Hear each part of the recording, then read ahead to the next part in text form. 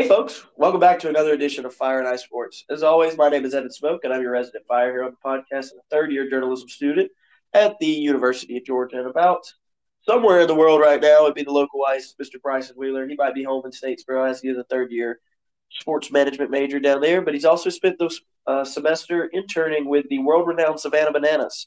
The reason of that is because of that busy schedule and my induction into the sports media carousel that is Athens. We've had a little hard time to find each other to get this podcast. We had some free time today and wanted to get back on here and keep our thoughts, for the MLB season that starts tomorrow and some stuff we've missed in the past month. Make sure it's put out on the airways so people know. But before we get into the show, Bryson, how are we doing? How's the trip been? Where are we tuning in from right now?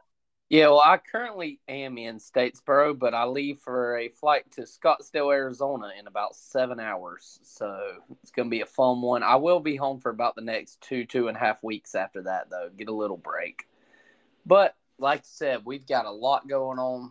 We're getting kicked off with March Madness right here. So let's start off with all the huge upsets that we've had in March Madness so far. It's been a wild one. I mean, you look at the Final Four, and we have a 5 seed, or 2 5 seeds, a 4 seed, and a 9 seed. FAU as the 9 seed coming in.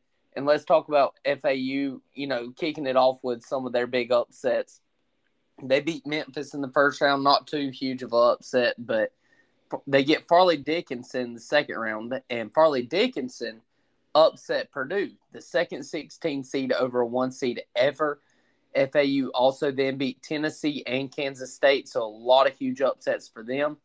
Some other notable upsets I want to run over are Princeton beats Arizona in the first round, 15 seed over a 2 seed. Many people at Arizona winning it all. They look like one of the best teams in the country right now. Arkansas, they get a huge win, 8 seed over 1 seed over Kansas. Miami, in their run to the Final Four, they beat Houston, a 1 seed, and Texas, a 2 seed. So what are your thoughts on a lot of those upsets in this crazy March Madness we've had so far? Yeah, March Madness really lived up to the title this year, and I think this is what the sport needed. Obviously, last year we had one of the bluest of blue bloods Final Fours with Duke, North Carolina, Kansas, and Villanova. And nothing to complain about there. Those are historic programs, and we knew we were going to get some classics in the Final Four and the championship, and we did. We weren't worried about that, but this year is the year of the chaos. I mean, we've got San Diego State in the top bracket after beating Alabama, after beating Creighton, kind of as a revenge team for that 2020 team. A lot of people tend to forget that 2020 team going into their conference tournament was 32-3. I mean, was absolutely on a tear, was on pace for a top two seed. Probably could have got a chance at a 1 seed if some things didn't go the way of the top seeds in the conference tournaments. And it felt like Evan, that was taken away from them. Yeah. lost you for just a second. Keep going. Okay. Well, it just felt like it was taken away from them. And now they're back. 3 years later, San Diego State finally gets, kind of some payback or some glory that 2020 team maybe could have got for them. And they made the run all the way to the Final Four. Like I said, we've already talked about FAU and Dusty May in the bottom left bracket. I mean, what people tend to forget, especially because of their big upsets over the Cinderella and Farley Dickinson, but then turning around and beating Tennessee and Kansas State in Madison Square Garden. I mean, just huge wins in the biggest stage in the world. But the biggest thing that people forget, there was one controversial jump ball call at the end of that Memphis FAU game that went the Owls' way. And in a different universe, they don't even get out of the first round. That's what March Madness is all about. You sometimes balls go your way, bounces off fingertips, bad foul calls. So that is the name of this game sometimes when you've got elite talent playing against elite talent in the closest of margins. And now the Owls are dancing in Houston this weekend for a chance at a national title. All right, so now we're going to talk about each Final Four team's path and how they got there and give our predictions for the rest of the way. So let's start off with San Diego State. And looking at their first 2 rounds, they beat a 12 seed and a 13 seed in Charleston and Furman. So not 2 huge wins there. I mean, Furman did beat Virginia, and they are a very good defensive team, but nothing huge there. But then the next 2 rounds, they beat Alabama, who in my opinion was the best team in the country. And then they beat Creighton, who was one of the best teams in the nation early on. They had a lot of injuries. They're finally getting healthy, and that's why they were a 6 seed, but they were much better than a 6 seed. I mean, Creighton could have easily won it all if a couple of calls had went their way. San Diego State ends up beating Creighton by 1 point, and now they are set to face off FAU. And let me talk about FAU's run real quick. They beat an 8 seed Memphis in the first round. Many people thought that this Memphis team was prime for a historic Cinderella run. They beat Farley Dickinson in the second. They beat Tennessee, even though they were missing a couple players. This Tennessee team was a really, really good basketball team still. And then they beat Kansas State, who was a really good basketball team led by former Florida guard. What'd you say? Keontae Johnson's on Kansas. Keontae Johnson, former Florida guard. But, yeah, great story for Keontae Johnson. But the story of the tournament for K-State was Marquise Noel. Marquise Noel is an undersized guard who broke the assist record in Madison Square Garden, a native of Harlem. I mean, it was just picturesque movie. Couldn't have wrote a better story. Obviously, the story didn't end in a championship for first-year coach Jerome Tang and his Wildcats, but hey, great run for Kansas State. I think they're going to be right back in the mix next year. Don't look out for Kansas State to finally get over and up to the mountaintop in the next couple of years under the leadership of Tang. Oh, absolutely. But give us your thoughts on San Diego State and FAU's runs to the Final Four. Well, I kind of already talked about FAU's run when we were talking a little bit about the upsets. But, man, this San Diego State team, they beat College of Charleston, who was a trendy upset pick in the first round. They get Furman second round after Virginia has just a disastrous meltdown in the final seconds. Furman escapes with the upset win. Furman then proceeds to lay a huge egg versus San Diego State in the second round. The San Diego State moves on, and they get a chance with Alabama. Brandon Miller, who we all probably agree is a top 5 pick coming into the tournament. Might not be anymore. Brandon Miller had the worst statistical NCAA tournament from a shooting perspective that anyone has ever had. That's not what you want to see from a consensus top 5 pick, I say with air quotes. I mean, just really bad timing for your best player to go really, really cold. I mean, I'm talking Antarctic levels. And, I mean, there was a lot of off-the-court issues with Alabama this year. I'm not even going to delve into that. Most people know. If you don't, it's worth the research. But just from a karma standpoint, I was happy that the Tide came out. Obviously, Georgia fan, there's bias there, yada, yada, yada. But I did think some karma was due there. And I'm glad San Diego State. Like I said, I've mentioned this is probably my third time mentioning it in the first 8 minutes of the show. The San Diego State team in 2020 was destined for greatness, and I'm glad this 23 team can really, kind of carry on that legacy. All right, so let's look at the matchup: San Diego State versus FAU. Who do you have? I'm gonna take San Diego State. Moving on, I know this FAU team. They have 35 wins or whatever it is. Props to them. Heck of a season. But I think San Diego State's just too good of a team. What's your pick? Yeah, I think I'm going to have to agree with you. I really want FAU to win. I'll be pulling for them. If the odds are right, I might put a bet on them. But just this San Diego State team is so tall, and it's so defense-oriented, and they can shoot. Like, it is so hard to guard when you've got 3 behemoth forwards in the paint every play doing a block party after block party after block party. FAU is going to have to come up with some creative things. They're going to have to shoot the ball from a distance really well. And I think San Diego State's just going to find a way to pull this one off. I got the Aztecs in the national championship game. Yeah, I agree. All right, well, let's jump to the other side of the bracket real quick. We've got Miami versus UConn. I think this is going to be a heck of a matchup. I mean, let's look at Miami's run real quick. They beat Drake in the in the first round. Then they beat Indiana, who many people had making a huge run, maybe even a Final Four run. Trace Jackson Davis, one of the best players in the country for Indiana. But then they also beat Houston, who many people have winning the championship. They beat them by 14. Then they have a huge comeback win versus Texas, a 2 seed, to get to the Final Four. Let's talk about UConn's run real quick. And this is a team that I had in my Elite Eight. I did not have them in many of my Final Four brackets that I made, but I had them in the Elite Eight and a lot. They beat Iona in the first round handily. They beat St. Mary's in the second round pretty handily. They slaughter Arkansas in the third round, which was a surprise to many after Arkansas's coming off their big win over Kansas. Then they absolutely dominate Gonzaga.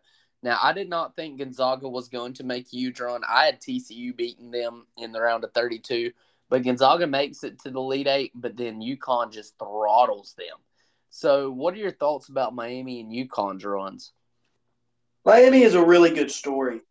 Obviously, you beat a trendy upset pick in Drake, and then you handle business with Indiana with one of the best players in the country in Trace Jackson Davis. You then stop the juggernaut that is Houston, who was trying to barrel their way back home to the Final Four. Um, they dominate them by 14, and then to come back from 13 down and under 9 minutes to go in the second half of an Elite Eight game is just a complete, will over matter. We're going to beat you. Everything left out on the floor. Huge win for the Hurricanes. First Final Four in history. Braxton Miller was perfect from the free throw line. I believe he was 12 for 12 in that Elite Eight game. Isaiah Wong had a great game. And this is about Jim Larraga. I mean, Jim Larraga, I don't know how to pronounce his last name. He is one of the best coaches.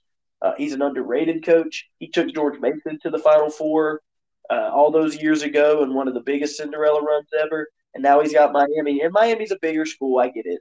They're an ACC school. They were a 5 seed. They had a good season. No one thought they'd be here, though. No one thought they'd get their first Final Four in history, especially in a division where they had to go through an Indiana and a Houston and a Texas. They didn't get any lower seeds. It was practically chalk all the way down for them. And they went through everybody and they won. So hats off to the Hurricanes. They're going to get a great matchup in UConn. Talk about UConn. UConn struggled in one half the entire tournament. Rick Pitino, who is now at St. John's when he was still coaching Iona, he held them there for one half. Iona was leading at half. Ever since that halftime buzzer went off and the second half started, UConn had been dominating people. They ran through the rest of Iona. They ran through the 5 seed in that division would have been, I'm blanking. St. Mary's. St. Mary's. Pummeled them. Pummeled Arkansas. Absolutely destroyed Gonzaga, won by 28. I mean, this team is the hottest in the country. Dan Hurley has his Huskies back to that glory age of 2000s UConn basketball when them and the women's were winning every tournament every year, it felt like. I'm really excited to see this matchup exactly because I think UConn and Miami. You talk about not having UConn going far. The only Final Four team I got right was UConn. I had UConn losing the national championships in 2 brackets. So, I mean, I think it's a great run. I think it's going to do really well. I'm excited to see how the Huskies perform in Houston on Saturday. All right, so now let's give our picks. We already picked the left side of the bracket, so let's pick the winner of this. I'm picking UConn to move on, and I'm picking UConn to win it all over San Diego State. What's your pick? Yeah, it feels too chalk, especially for this tournament, so it doesn't make me feel good. But as a reporter, as someone who has to look at the statistics and look what I've seen, I don't think there's any other argument you can make at this point. I mean, I think UConn's heavy favorites. I mean, they're just on a tear. They're dominating. As much as I want to see a Miami FAU at all South Florida championship, I think that would be awesome. I'm going to take UConn over San Diego State and the Huskies to lift another title. All right, well, let's move on and let's talk about the MLB. The season opens up tomorrow, and the Braves fans here have a lot to look forward to. I think it's going to be a great season for us. I'm predicting another division win for us, and who knows what else more. So let's get into it. And I want to start off talking about how Kyle Wright and Raisel Iglesias will start on the IL for us. That really, really hurts, but we have Dylan Dodd and Jared Schuster, 2 young guys who are going to make their MLB debuts this year, and they're going to start off in the rotation. You're going to see Jared Schuster probably throw the 3rd game of the year this year, and then you're going to see Dylan Dodd probably sometime next week come in and throw some. Hopefully Wright and Iglesias will be back fairly soon, though, and we won't miss them too much. But looking forward to, seeing Schuster and Dodd get their chances and see what they have. I watched Jared Schuster some the other day. He has an amazing changeup. Sits in the high 90s with his fastball. I mean, I think he's going to be great. I do not know much about Dylan Dodd. Dylan Dodd's kind of came onto the scene really late and surprised a lot of people. But both of them, I looked up their college stats the other day, and minor leagues and stuff. They both have really, really good strikeout to walk ratios, and that's what I love to see in a pitcher. I don't like to see many walks. Both of them sit around the 1.8 to 2 range in walks per 9 innings. Both have good strikeout numbers, both over 10 and double digits. So props to them. Ready to see what they have. Let's talk about the offense side of things, though. And I think the Braves offense is just going to carry them the whole year. I mean, Ozzy Albies has been hitting the ball. Glad to see him back and healthy. Ronald Acuna Jr. is going to be so much better than he was last year, in my opinion. Look out for him to be in the MVP talks, along with Matt Olson. I think Olson has a great shot at the MVP this year. I know not many people think he can hit over 250 or 260, but if the guy hits 45-plus homers, has 120-plus RBIs, and wins a Gold Glove, it's really, really hard to argue against. I think Austin Riley's going to be awesome again, as always, and I'm really looking forward to seeing what Michael Harris Jr. can do, or Michael Harris the third, whatever, what he can do in his first full MLB season. It's going to be fun to watch on the offensive side of things. Like I said, I'm predicting a division win, and I'm predicting us to win somewhere between 93 and 95 games in a very, very close win in the division over the Phillies. I think the Phillies are getting contest with us all year. I think they're a great team and could win it all. But what are your thoughts on the Braves? Give us your predictions. Yeah, this Braves team is going to be an absolute murderer's row. I think the only position right now that you can look at and have a question mark of are we going to get hits out of, and I think that's got to be shortstop. I know a lot of people are questionable about left field. Man, Eddie Rosario has burst onto the scene during the World Baseball Classic and back in spring training. If he could keep that up, and I saw him do it, man. I saw him do it 2 years ago in that postseason. Now, postseason's not 162 games. He doesn't have to go crazy around 162, but if we could get good production out of him for about 100 to 110, I could take that every day of the week, especially in one of the weaker positions on our. The biggest thing is the shortstop. A lot of people thought it was Von Grissom's job to lose. A lot of people thought Brandon Shoemake might have come onto the scene to take the job. Surprising move, it's going to be Orlando Arcia.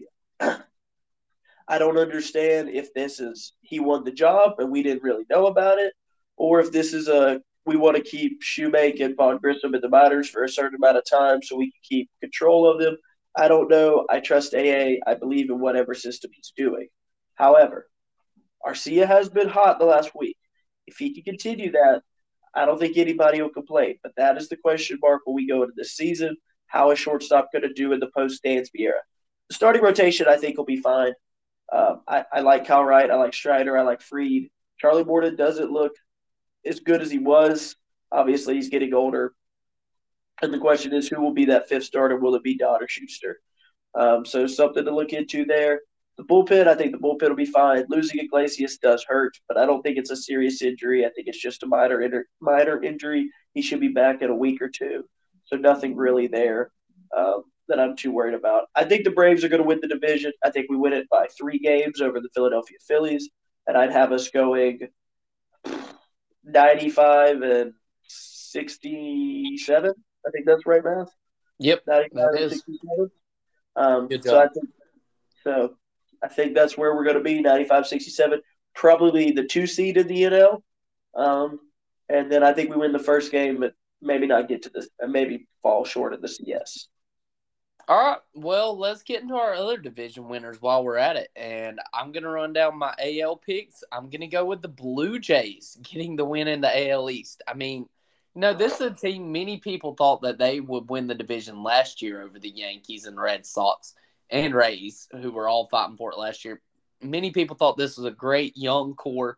And I just kept saying they're too young. They're too young. Just wait. I think this is the year that they come onto the scene with Bo Bichette, Kevin Biggio, Vlad Guerrero Jr. I mean, they're Matt Chapman, just a such young core that is really, really solid.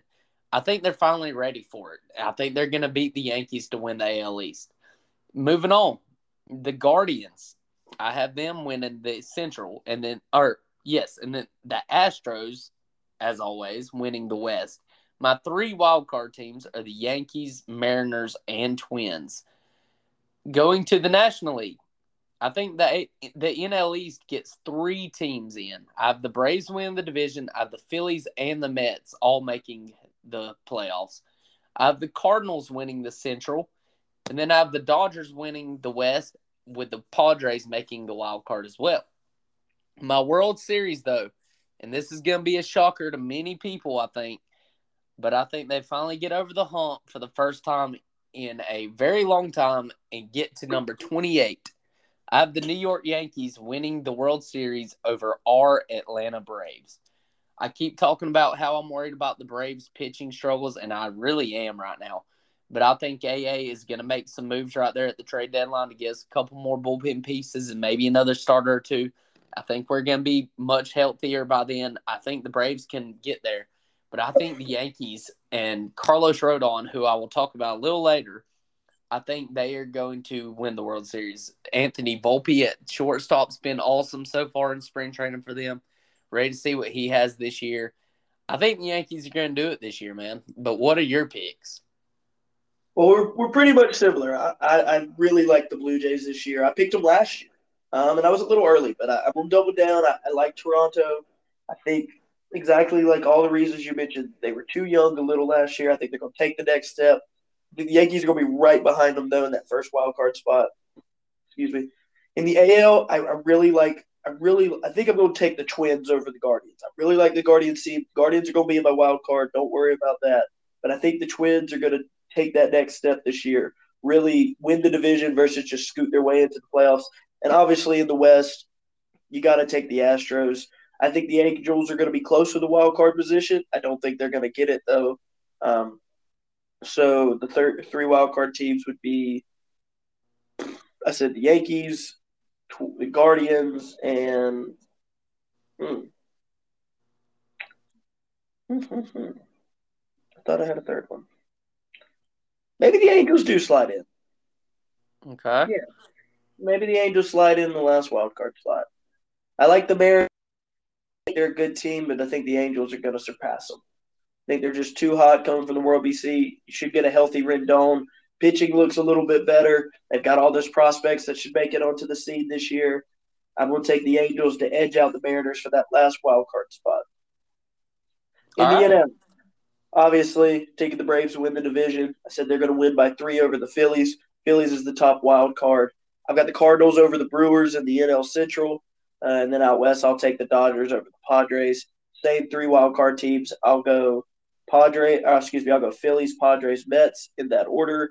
And then I think, like you said, out of the AL, I think the teams are really good. I don't want to take Houston again. I feel like it's too chalk. I will take the Yankees to come out of the AL. I think it is their year. In the NL, though, as much as I love the Braves, I think we get to the CS. I think we lose to the Phillies.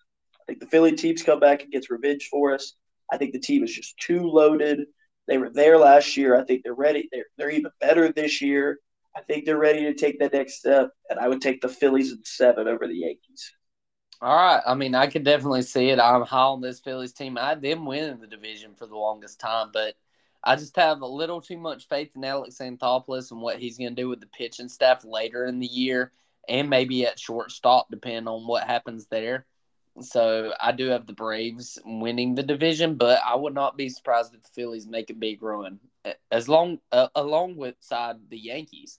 I didn't have the Yankees winning the division, but I have them winning the World Series. Yeah, I think, my World Series is 2 non-division winners. yeah.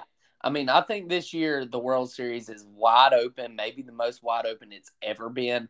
I don't even know if you have a real favorite. I mean, the Dodgers, nobody's really talking about right now. I think the Dodgers still have a great shot, even though they're not the, Dodgers juggernaut of the past. I still think they're a really good baseball team. The Cardinals, not many people are talking about them. I think this offense is really, really good, led by Lars Nootbaar, Nolan Arenado, Paul Goldschmidt. I mean, the list goes on and on. This offense is going to be awesome. I Yeah, think it's deep this year. Wilson Contreras now to succeed Yes. Yadier Molina. Yeah, I mean, I think this offense is really deep for the Cardinals. I think it's wide open anywhere you look. But let's move on with it and let's get to our MVP talks. For the National League, I'm going to go with Mookie Betts. I mean, Mookie is probably the best all around baseball player in the league. I mean, just defensively, he's amazing. Offensively, he's going to bat 310, 320, hit 35, 40 homers if he's healthy. I mean, it's hard to pick against him. I know a lot of people are picking Juan Soto and Trey Turner. We saw Soto struggle a lot last year. I think some of that might continue still. I think he's going to have a much better year, but I do not see him have hitting 310, 320 with 40-plus bombs like he was doing. And then in the AL, I have Shohei Ohtani. It's really hard to pick against him. I know that I was super wrong about Shohei a couple years ago. He's just proved me wrong over and over and over. And it's hard to pick against him because as long as he has somewhere around a 3 ERA and hits 270, 280 with 30-plus bombs, he's going to win MVP. As long as he is good on both sides, he's going to win it. So I have Shohei winning it. What are your picks? Yeah, so in the AL side, right there with just Shohei. It's the chalk pick. It's too easy, but I don't see any other person right now coming to challenging for it. I think it's his job to lose, or excuse me, his award to lose, and I think he's going to be playing defense all year and come home with it at the end of the season. As we get to the NL, NL's wide open in my opinion. A lot of people want to bet on Trey Turner, being after his amazing World Baseball Classic run. As a Braves fan, I like the Matt Olson and the Ronald Acuna picks. I think both of them have legit shots to be the MVP when we sit here in September and talk about these things. I really like Nolan Arenado too. I know Arenado is not the best offensive hitter at times. He has the spurts. Sometimes he goes cold. I know Goldschmidt won it last year. It'd be weird to have back-to-back Cardinals players, but there's something in my gut that tells me Arenado's going to have a huge year. I'm going to take the third baseman but get his first MVP this season. Yeah, I mean, I like that. He's one of my favorite players in the league. Would love to see him get one. Now, let's get to our Cy Young picks. And I'm going to go with Corbin Burnes winning the National League. Burnes has been right there for year after year after year after year. I mean, he's amazing. I think he finally gets it this year. I have Corbin Burnes winning. I'm going to go with him having a 2.3 ERA, having about 16, 17 wins, and just above a 1 WHIP. I think he's going to have an awesome year. Then in the AL, I have Carlos Rodon. I mentioned that earlier. I said I'd get into him a little more. I think he wins the Cy Young, and he's a big reason why the Yankees win the World Series. What are your picks? Obviously, I think Rodon has a great year. I think that the pitching staff the Yankees have with him and Garrett Cole are going to be deadly. But, man, something about Jacob deGrom in Texas just sounds right. I don't know. I think he goes home. I know he has injury history. Uh, it's obviously hard to pick him. But if he's on, he's the best pitcher in baseball, and everyone knows it. I think he gets a little healthier this year. I think the Texas staff is very smart with him. They don't push anything. Maybe he doesn't get all the starts, that he was, that a regular player gets. But I think when he does start, he's right on it. He's electric. I'm going to take Jacob deGrom to edge out, some other AL pitchers for the Cy Young. In the NL, man, the Corbin Burnes pick makes a lot of sense to me. It really does. Because like we've mentioned, I feel like we talk about his name every year in preseason Cy Young picks, and every year he's right there at the end. Oh, he's a finalist. Oh, he's right on the cusp. Is he going to win it? I think I like your pick. I think I'm going to steal it. I think right. I think he finally gets over the hump. At the end of the year, we're not talking about Corbin Burnes missing his third Cy Young. They were going to talk about him winning his first. All right. Well, do you have anything else in the MLB? No. All right. Well, let's get into the NFL draft. And I'm going to just apologize right here. I have not been able to keep up with sports and especially the NFL draft like I'd love to. I plan on making a whole spreadsheet of, my top players like I did last year. I have not had the time. So I'm pretty much going to let you handle this. I'll give, a couple picks the NFL draft and who I think are some steals and stuff. But I want you to pretty much handle this one, so take it away. Yeah, so big thing is obviously the Chicago Bears made out like bandits and traded the number 1 pick to Carolina. In return, they got the 9th pick, a first-round pick next year, another pick, and DJ Moore just for the number one overall pick. Carolina's going all in. They've revamped their offensive staff, obviously, with the hiring of Frank Wright. They have Josh McCown as quarterback coach. I mean, they are going all in on the future, and that future is revolving around who's the next quarterback in Charlotte. A lot of people there's a lot of talk of C.J. Stroud being the number one pick.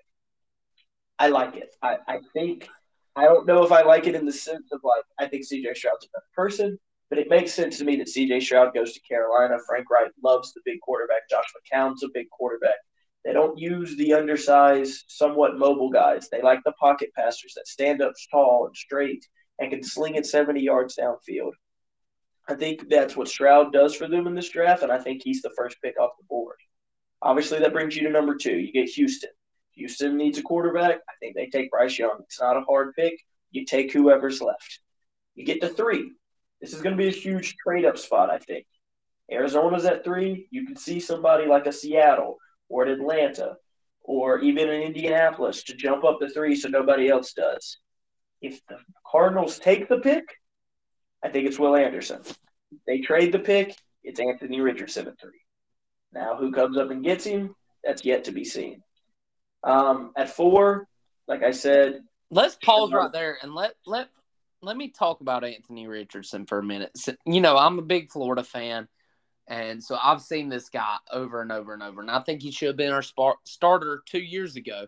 And I think if he had, I think he'd be much more NFL ready than he is right now. I mean, the guy has all of the talent in the world. He's 6'4", 245, runs a 4.43. I mean, what more could you ask for in a, he's a project. He is. He's got a lot of work to do. He's not ready yet. But I think in the right system with the right quarterback coach, right offense coordinator, he could become a really, really good NFL quarterback. But in the wrong system, or if he just doesn't develop properly, he's going to be a huge bust. I mean, we've seen the accuracy issues. We've seen the very dumb decisions he makes sometimes, not taking check downs at times when he should. I think all these things are very coachable, though. Just has to be the right fit. And so I think he's either going to be a really big bust or a huge, huge reward for somebody. And I think he's either going to be better than Lamar Jackson or out of the league in 2 years. I don't think there's any in between for him. He has all of the talent in the world. Somebody just has to make it right. And I think they can, but if they don't, it's going to be a major bust for somebody. What are your thoughts on it? Yeah, I think you're exactly right. And I think that's why, in my head, he needs to go to Indianapolis. Indianapolis can buy a bridge quarterback. It's not that hard. Indianapolis has Stain Steichen now as the head coach. He came from the Eagles. Stain Steichen was instrumental in the Jalen Hurts development these past 3 years. He was huge. He was the guy that Jalen went to learn and how to develop and how to get better. I'm not saying Anthony Richardson and Jalen Hurts are the same player, but they have similar styles. He can get the most out of Anthony Richardson the same way he got the most out of Jalen Hurts. His offensive coordinator in Indianapolis was also I can't remember who's the actual offensive coordinator, but Steichen is going to be the guy. He's going to be the guy in Anthony Richardson's ear or whoever quarterback ends up in Indianapolis. I think it's a great place for him to go. And if worse comes to worse, Indianapolis will be right back in this position next year or 2 years from now, and they can restart it over without burning a hot pick. They don't need defense. They don't need a receiver. They need a quarterback. That team is set up already to make some noise once they get a good signal caller in there. I think the Colts should take the pick on Anthony Richardson. Yeah, I can definitely see that. But keep moving on. I'll let you go ahead. So number 5 is Seattle. Seattle is going to be a huge question mark. A lot of people thought if Jalen Carter fell to Seattle at 5, there was no way in hell he was going to pass. Jalen Carter's had a rough couple of months between the arrest for for reckless driving and racing that was on the same night as the deaths of 2 Georgia, a staff member and a football player. Now he had a pro. He's 9 pounds heavier than the combine. He looked to be out of shape. He couldn't even finish drills. Now, obviously, I get it. It's emotional distress. The man's going through probably the toughest period in his life. I understand all that. You need to be ready, but I'm not going to judge you for that. He's going to be a top 10 pick. Someone's going to take a chance on him. Not saying it's the smartest or they might not get burned, but Jalen Carter will be a top 10 pick. However, I don't think it's Seattle. I think Seattle's going to take Tyree Wilson, edge rusher out of Texas. He's a good guy, good character, fits the locker room culture that Seattle has built up in the post, Legion of Boom era. I think Tyree Wilson comes off the board at 5 to Seattle. However, before we go on to the next one, I need to talk to Mike Tannenbaum because Mike Tannenbaum said something yesterday on Get Up that was just absolutely outrageous, in my opinion. He was saying that Hendon Hooker, Tennessee quarterback, would go 5 to Seattle. And if that happens, then we don't know nothing about this draft. We all need to just burn our mock drafts, turn around and leave, and just watch television at that point because the Yeah. draft will be completely off the rails. Well, here's my thing about that. First of all, they just signed Geno Smith to an extension, and I don't see them taking a quarterback. I mean, Geno had a very good season. Don't think they're looking for a replacement right now. And second of all, Hendon Hooker, he's a difficult prospect to talk about because he's 25. Mm-hmm. And so, like, many people are saying he's going to go lower because of that. I think Hooker is a really good prospect. Do I think he's a top 5, top 10 pick? No. But if somebody took a shot at him late in the first round, I would not be mad about it at all. I think he's an awesome quarterback, great arm strength, great accuracy, great decision making. I mean, his touchdown turnover ratio this year was just astounding, and he was the main reason why Tennessee took that next step with Josh Heupel this year. I think he's a great prospect, maybe a late first-round pick, but definitely not top 5 to Seattle. But keep moving on. 6, we get Detroit. Detroit could also take Jalen Carter. Dan Campbell's known to love his guys in the trenches. I don't think they do that. I think they go cornerback. I think they take Christian Gonzalez off the board at 6. Oregon quarterback, I think he's really speedy. I think he's a great route, I don't know what the quarterback term for route runner is, but he can stay with anybody. He knows how to move with receivers. He's very fluid in the defensive backfield. I think he'd be a great pickup to go opposite of Jeff Okudah and that Lions backfield.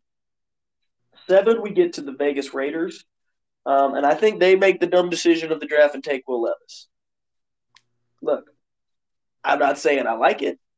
I actually vehemently disagree with it. I'm just telling you what I think Vegas does.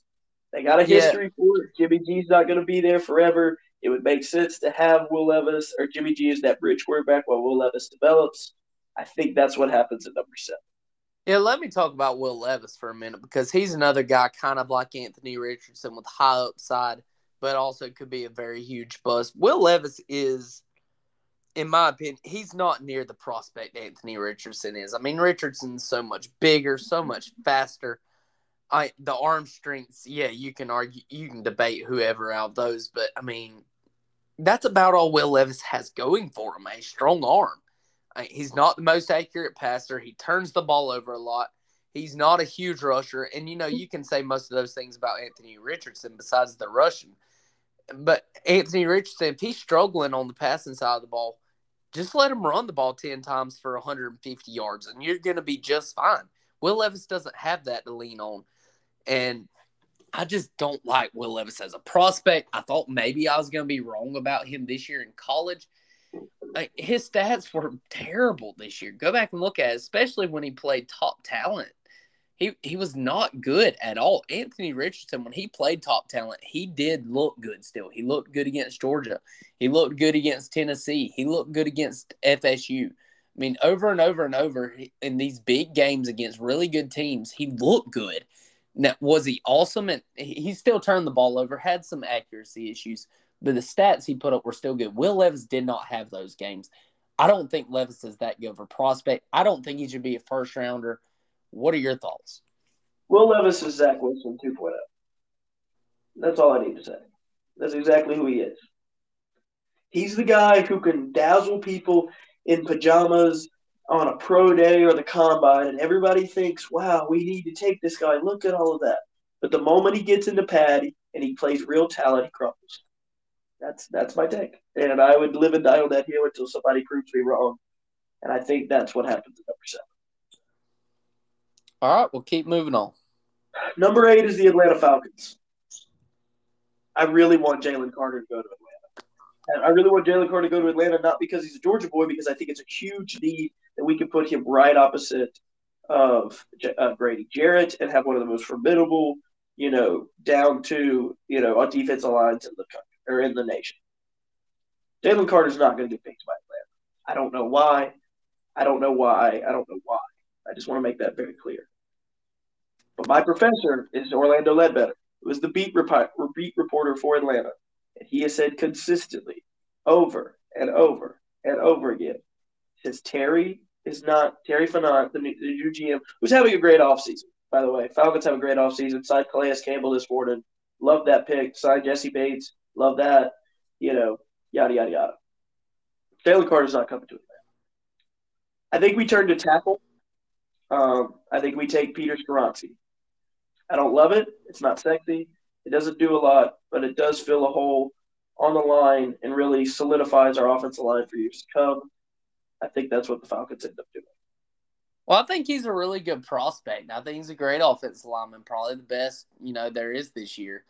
But talking about Jalen Carter, let me just talk about him for a minute. I mean, before all these issues happened, we were talking about him being the best overall prospect, and I think it's very debatable that he still is. The problem is he has a lot of off-field things going around him. I mean, like you mentioned earlier with the wreck, who knows what's going to happen with that? I doubt he gets in much trouble, but it's still something looming over his head. And then with the pro day stuff, he doesn't even run the 40. All of his other times, the drills were just not good. Not what we expected out of Jalen Carter. So is it all of that affecting his things? Or, I don't know what's going on with Jalen Carter right now. Great prospect, just a lot of stuff hanging over his head right now. So, like I said, great prospect, but could come back to bite somebody. Who knows? But keep moving on.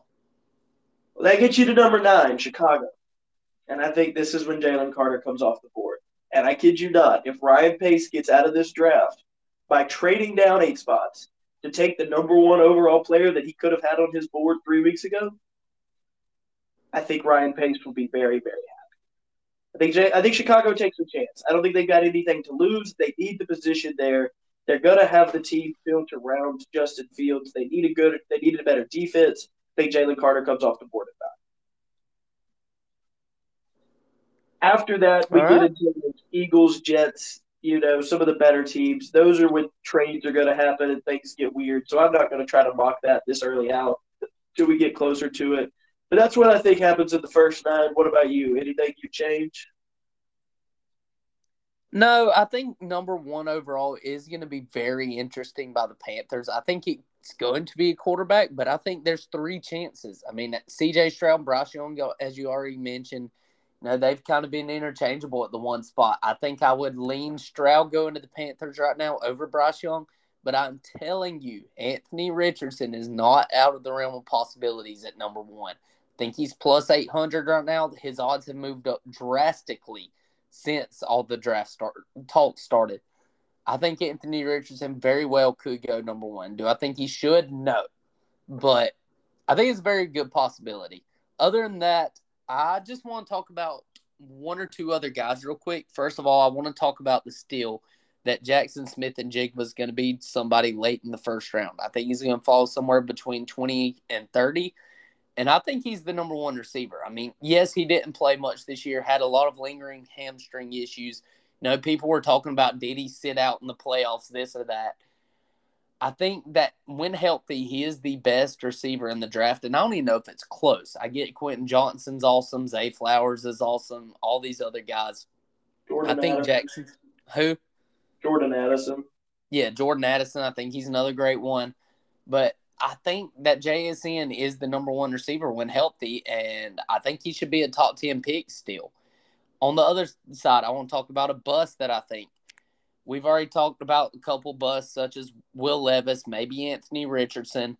I think Brian Brzee is another guy that's going to be a bust. I'm not high on him. I think he's probably going to be a top 10, top 15 pick. He's just never produced at the level we thought he'd be. He was a 5-star coming out of high school, had a pretty good freshman season. Since then, he's just disappointed. I think he's going to be a bust for somebody. What are your thoughts? Who's a sleeper and who's going to be a bust in your eyes? And I mean, I don't know how much of a sleeper this is because a lot of people have come onto the scene to talk about him. And again, could be a homer pick, but I think Nolan Smith's going to have a really good NFL career. I think he's going to be dangerous. I think he's going to be very versatile. He's coachable. I think he's a lot faster than people give him credit for. I think he's going to be a sneaky good pick for someone in the late teens, early 20s in this first round, and he's going to make a difference on a playoff team immediately. Um, from the bust side, obviously we talked about Will Levis, and if I had to put money on it, I'd talk about Will Levis. But even beyond that, I am not high on Quentin Johnson. I'm not. Quentin Johnson reminds me a lot of Treylon Burks. And I get Treylon Burks last year. It was his rookie season in Tennessee. He was okay. But I think Quentin Johnson could be even worse than that. I just don't see him turning out to be really efficient at the NFL level. I mean, you saw him in that championship game against Georgia, biggest moment stage. And obviously, there were a lot of things going wrong for TCU in that game. But he was playing Keely Ringo and Kamari Lassiter, both probably going to be NFL cornerbacks. I'm not worried about that. But they're not the top talent in this league, in the NFL by no means. And he was getting shut down after shutdown after shutdown. I don't think he's going to have a really efficient NFL career. He reminds me a lot of Kenny Golladay. Yeah, I like that. I like that a lot. All right. Well, do you have anything else in the NFL draft? No. All right, well, let's move on to the NBA playoffs. And once again, I'm pretty much let you take over this one. I might throw my hat in there in a couple things, but go ahead. So just to kind of the biggest things that we should talk about, obviously the usual suspects are there. LeBron just came back from injury, and they're playing for seeding in the play-in tournament. They're trying not to fall out of it. So something to keep an eye on there. Kyrie and Luka has been an absolute abysmal experiment so far. When they traded for Kyrie, the Mavs were the 4th seed in the West. They are now the 11th seed. I mean, they are subpar at best. Luka seems already agitated by Kyrie's antics. It's trouble in Dallas for real. Jason Kidd might even be on the hot seat.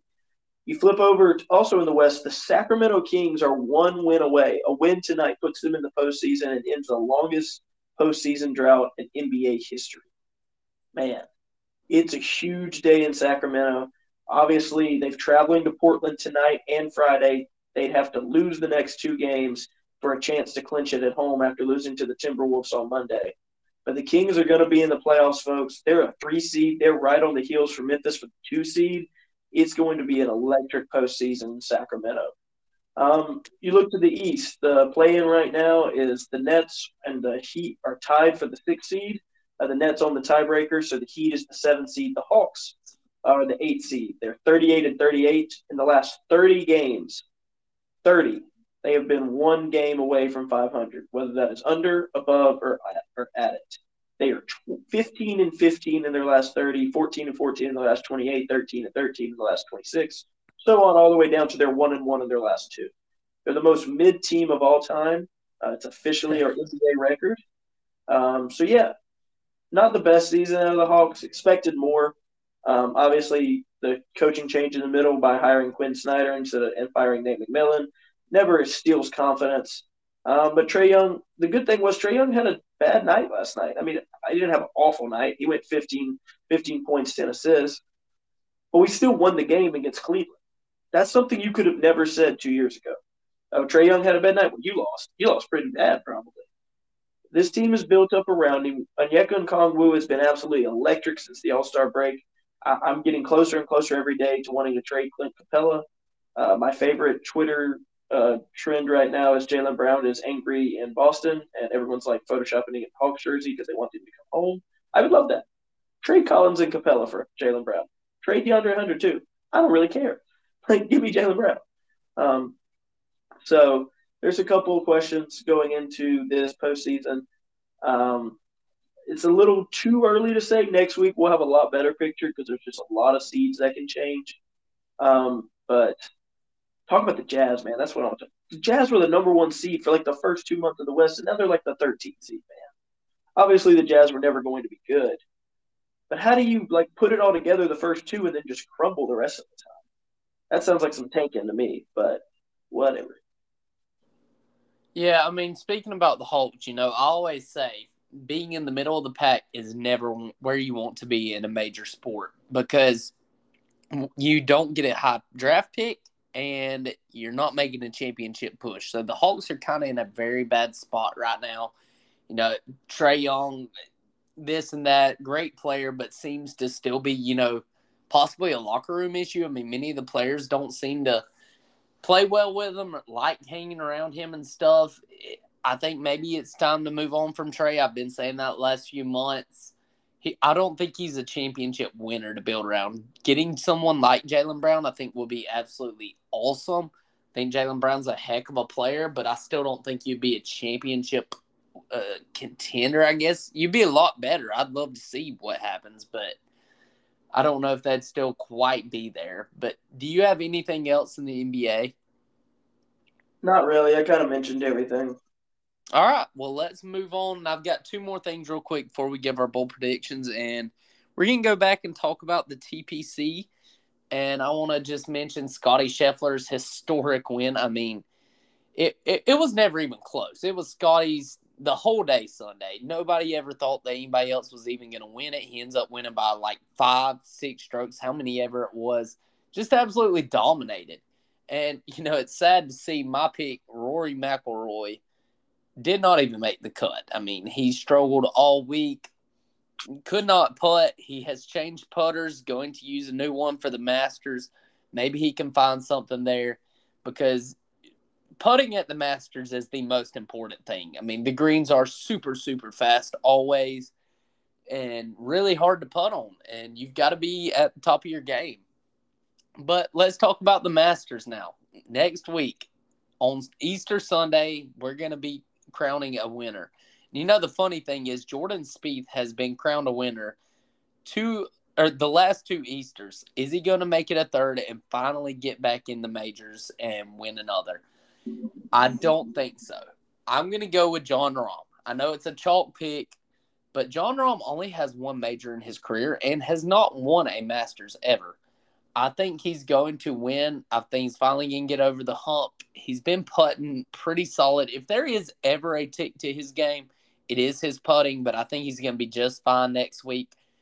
I'm going to go with Jon Rahm. I think Rory McIlroy does make a bit of a bounce back. I think he makes the cut, but probably still finishes outside the top 20. I think Scotty Scheffler's another name. I mean, this is the time we saw him get super hot last year. He had never even won on tour going into, I think it was the TPC, and then he wins that. He wins the Masters. He wins like 4 straight tournaments. I mean, he was electric last year at this time. I think he's going to keep that trend up. He's the best player in the world right now. McIlroy and Rahm are close second, but I think he's the best, and I think he's going to finish top 5 again this week. But I think Jon Rahm ends up winning it all. What is your prediction?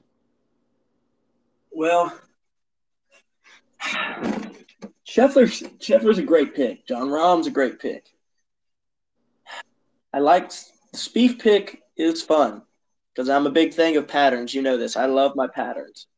But I think I'll go Scheffler to win back to back. I know it's hard, it's rare, but he's so hot right now. He knows how to win this course. It's not impossible. Rahm's gonna make a push, and I wouldn't be surprised if Rahm gets his first next Sunday. But I think I'm gonna go Scheffler to go back to back. All right, well, that is all I have in the golf world, and I want to get into our bold predictions. And my first one is I'm going to go pretty bold here. I'm going to go Matt Olson hits 50-plus bombs this year. I'm 99% sure I projected something like that on last year's podcast as one of my bold predictions. And I said something about him, probably winning MVP, something around those lines. But Matt Olson has been absolutely raking in spring training. He hit 8 homers. He should have had a 9th yesterday. He missed it by about a foot off the top of the wall. But Matt Olson has just been raking. I mean, the Braves, hitting it to right field into the chop house is pretty friendly at their stadium. I think he's going to hit 50-plus bombs. What are your thoughts on that? And then give me your bold prediction. Yeah, I really like it. I think it's possible. I think he definitely gets over 40. 50 will be a little bit of a push, but we'll see what happens. I'm going to stay in baseball, and I'm going to stay with the Braves.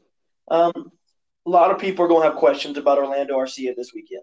He's going to be the guy that everybody looks to because no one expected him to be this opening day guy. I think Arcia continues his hot streak he's been on. I'm going to take 2 home runs in the series this weekend versus the Nats. 2 home runs for Arcia. Yeah, I'd love to see it. And Orlando Arcia is a big question mark, like you keep saying. Here's the thing. When he was with the Brewers, he was statistically the worst defensive shortstop in the MLB. He has gotten better. I think he's somewhere around the middle of the pack right now, probably defensively. He started to show a lot more pop than he showed in Milwaukee. I think that he's a solid shortstop. I think he will have a better year than at least what Vaughn Grissom would have with the defensive side of things. I think Vaughn would hit a hair better. I don't think Shoemake's quite ready, but I think he is getting there very quickly. Could we trade Shoemake and Grissom or some package to get a better shortstop? Yes. And then have RC as a bench guy or platoon something. But RC is very interesting, as you keep mentioning, and I'm ready to see what he has. I think RC is in for a good season. I think if you see a full season out of him, he'll hit 20-plus homers, probably bat somewhere around 250, and I think he's going to be middle of the pack defensively, as I said. But that's all I have there. Do you have any other thoughts? No. All right, well, let's wrap it up. Go Braves, go Hawks, and go Falcons.